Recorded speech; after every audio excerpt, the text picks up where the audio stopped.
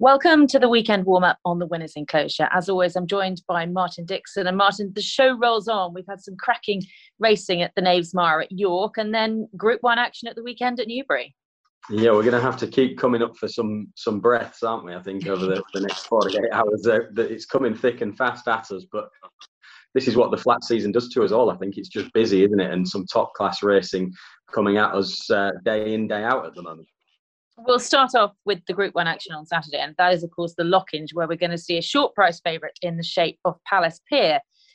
It's extremely difficult to find any flaws in him, and in fact, anything to beat him. I guess a main question is, can we see him keeping that unbeaten sort of record? I know he got beaten last year, but this year, 2021, intact?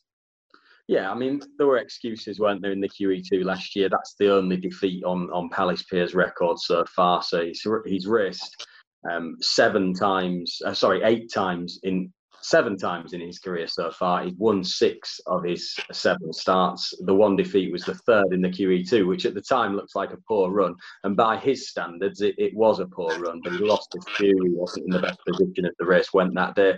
To me, Emma, he looked pretty much as good as he's ever been when he came back at Sandown. Okay, he only had 3 rivals, but he was completely dominant. His final couple of furlongs was very impressive, and it was the perfect starting point, I think, for his season. We know that he's the best horse in this race, the highest rated horse in this race by a good margin. And it's really difficult to oppose him, to be perfectly honest, Palace Pier. I do think he'll win. If you're looking for a bet in the race, short prices aren't for everybody. People might prefer to have an each-way stab against him just in case it doesn't quite happen for whatever reason for Palace Pier. And my Oberon is a horse that I do like for William Haggis. I thought he was really impressive in the Earl of Sefton. He's dropping in trip to a mile, but that shouldn't be problematic to him, the way that he travelled through the Earl of Sefton. And in a strongly run race, I think my Oberon is likely to be very competitive. He's still improving, but in reality, if Palace Pier turns up and runs his best race, I don't think anything will be good enough to live with him. I totally agree. Well, before we continue to look at Saturday's action at Newmarket and indeed Newbury, the rest of the card, we've got a couple of races to focus on the final day of York's Dante meeting. And we'll start with the 2:10, which is the Oak Farm Filly Stakes. And it's an intriguing contest because Snow Lantern, who was really impressive winning her maiden at Newbury, then bypassed the Guineas. And here she is again. She's got a fabulous pedigree. It was a good time when she won. And she went into a lot of notebooks, didn't she? Yeah, she did. I mean, this is all things considered. This is a really good race. Listed contest for fillies over a mile at York. But we've got the top 2 in the market are going to be Snow Lantern and Love Is You. Now, both of them are impeccably bred fillies. Snow Lantern out of the multiple Group 1 winner Sky Lantern, and she's by Frankel. Love Is You is also out of the Group 1 winner. So both impeccably bred, both already have shown plenty of talent. But I do like the chance of Snow Lantern. She's probably going to be favourite for the race, but both of her starts so far, she's just created a really big impression on me. I thought she shaped extremely well under quite a considerate ride on her debut last year at Ascot. She looks a big, powerful filly. I'm looking forward to seeing her on track on Friday at York. And again, it was a good novice contest that she won at Newbury. I think she beat a couple of highly regarded horses in Derab and Fantastic Fox. Fantastic Fox has come out and won since. There's another winner further down the field, Walls of Carno, that came out and won a novice contest subsequently. And Snow Lantern ultimately was just way too good for a good field at Newbury in a fast time as well.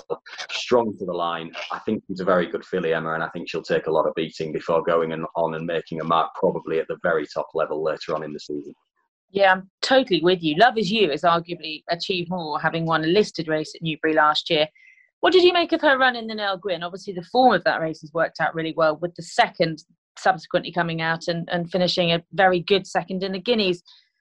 I thought it was a decent run, but she wasn't really finishing her race, was she? No, I would probably... She was a bit keen. Maybe that was just first time out. Yeah, I would be inclined to put it down to exactly that. I think she was probably not at 100%. And if we look back at April, Roger Charlton's runners generally were needing a run. His reappearance horses have a poor record so far this year, and he's started to tick on with winners. And the winners that he's having have generally been second time out with a run behind them. So I think with that in mind, we can look at Lovey's Hugh's performance in the Nell-Gwyn quite positively.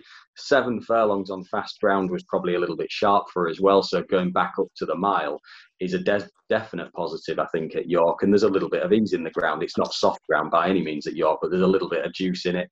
And it'll be slightly slower than it was at Newmarket. So all of those things are positives, but she's still got a £3 penalty that she's got to give to Snow Lantern, who's a filly that I think could be right out of the top draw. So I'm siding with Snow Lantern, but it wouldn't be sort of a strong betting race for me because there are other horses in this field that I have plenty of respect for. What about the feature race on the card Friday at York? And that is, of course, the Yorkshire Cup.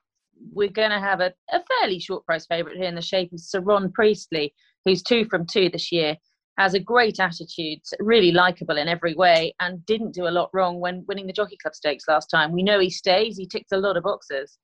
It's difficult to find any holes in him, really, isn't it? He's having a fine season. He's come back. He missed last year. He ran a massive race in the St. Ledger as a 3-year-old, finishing second in the Ledger. He's come back probably better than he even was in his 3-year-old season, really. He's been dominant for both of his wins. He's done it very easily against some good opposition. I'm struggling to find him getting beaten. The only slight concern might be if the ground got very testing, but I don't think that's likely to happen anyway. I think it just will be good ground with a little bit of cut in it at York on Friday, nothing worse than that. And if those are the conditions, I think Sir Ron Priestley can make it 3 out of 3 for the season. And what do you see as the sort of main challenger to him? Santiago was obviously 4th on his reappearance at Navan, but was last year's St. Ledger 4th. Naef Road, his stablemate, Sir Ron Priestley's stablemate, was 3rd of 6 behind Stradivarius on his reappearance. Do either of those make any appeal to you? I mean, Naef Road is a proven high-class stayer, isn't he? Yeah. I just wonder whether the Yorkshire Cup may be a little bit on the short side for him. He's been runner-up in last year's Gold Cup at Ascot. His best form has come at 2 miles and further, hasn't it? And I wonder if he might just be vulnerable from that point of view, Naef Road. I think Santiago will be the main threat to Sir Ron Priestley. He's got a run under his belt. He's only a 4-year-old that could yet improve over this sort of distance this season. But I do feel that he's going to have to improve a little bit to get on terms with Sir Ron Priestley, even in receipt of £3 that he's in receipt of because of Sir Ron's penalty. Okay, well, we'll fast forward now to Saturday at Newbury, and there's an interesting race, the 225, what is known as formerly the Aston Park Stakes. Short price favourite, I think we're going to have in the shape of Al Arsi, who was very impressive, wasn't he? A 4.5 length winner of the Dubai Duty Free Surprise Stakes. That was over 1.5 miles, and everyone kind of thought, wow, he travelled well and quick and like a very good horse. He did, and I think William Haggart has always spoken very highly of Al Arsi, hasn't he? And he kind of showed us exactly why with that really dominant performance at the course on his comeback run. So we know that he's fit and well. He's got a run behind him this season. That run was a career best. It came at the track over the same distance. So everything is right for another big effort from Al Arsi. But he is priced up, as we're speaking on Thursday, as about an even money shot to beat Logician and try to give Logician £3. And ultimately, Emma, I think there are doubts there about Logician because the last time that we saw him was in the Cumberland Lodge. He finished last of 4 at 1 to 3. He was a flat out disappointment, and we don't know whether he retains all of his ability. But the market is well and truly factoring that in, and I think at 2 to 1, I would chance Logician still being the really top-notch horse that he was in his 3-year-old season when he won the St. Ledger. They've persevered with him.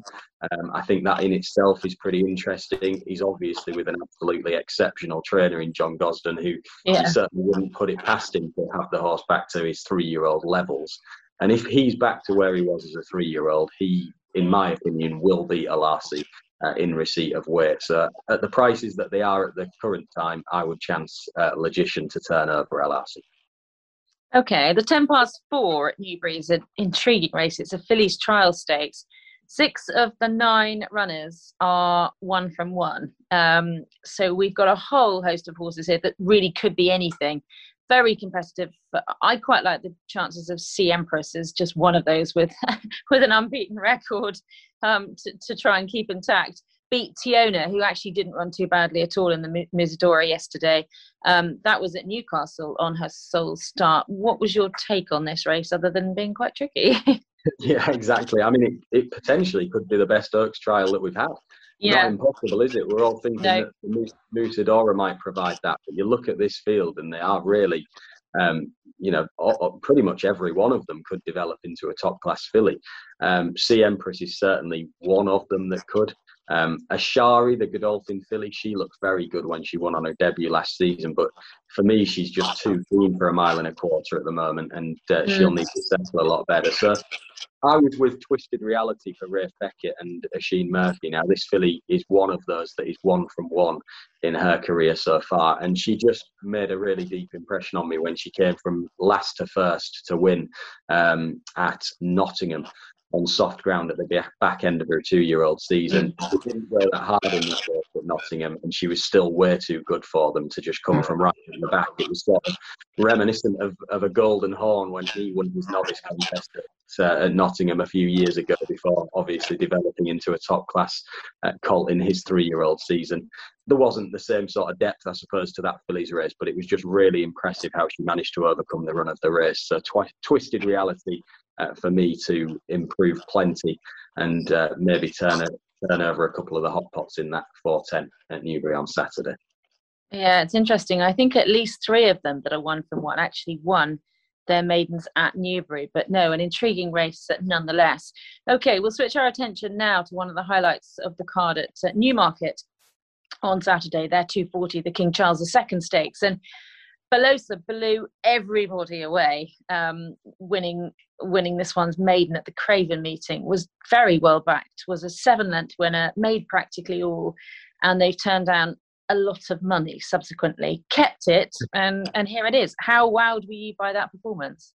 She was very, very good, wasn't she? I mean, the market spoke favourably for her beforehand. If you were part of that gamble, you were sat there collecting your money after about 2 furlongs. I think she came through, and she just, you will not see a more one-sided race all year than that. She was just completely out on her own for pretty much all of the race, and the time was pretty quick as well. So it's credit to her that she managed to do that on her own steam. It was over the course and distance. I think conditions are going to be fairly similar. There might be a little bit more ease in the ground, but it's the same course and distance. Loads and loads of positives. I guess the form has taken a few hits since. The runner-up Vero Eagle has been well beaten in another novice contest, and a few of those down the field have not done much for the form. So you could say that she's certainly up in class and against better horses. She's going to be favourite. She may well win. For me, at the sort of price that she's likely to be, I'd rather take her on with one of the higher achieving horses. And Fundamental was the way I was going in this race for John Gosden. Martin Harley takes the ride. I thought he ran really well in the Greenham. The Greenham, a good race, Guineas Trial. He finished 5th. Frankie dropped his stick about a furlong out. That didn't help his chance and his finishing effort. And he's just a good horse. He's won 2 races already in his career from 5 starts. He's got some quality form, and it may be good enough to see off, I guess, the potential and undoubted potential of Belosa. And at the prices that they're likely to be, I would rather back Fundamental. He's going to have to be quite good. Fundamental has a mark of 100. Cloudbridge has a mark of 103. At the end of the day, it was a filly's maiden that she won, albeit very impressively. This is a different kettle of fish. I thought Cloudbridge was quite interesting. First run this year, disappointing favourite in the Acomb Stakes last year, but then put that behind her and was a good nose second in the Sarenia Stakes on this one's final start. So I thought a tricky race, well worth watching, a race of interest and a race that could be full of promise. Martin, many thanks. Enjoy the next few days and we will reflect back on it on Monday.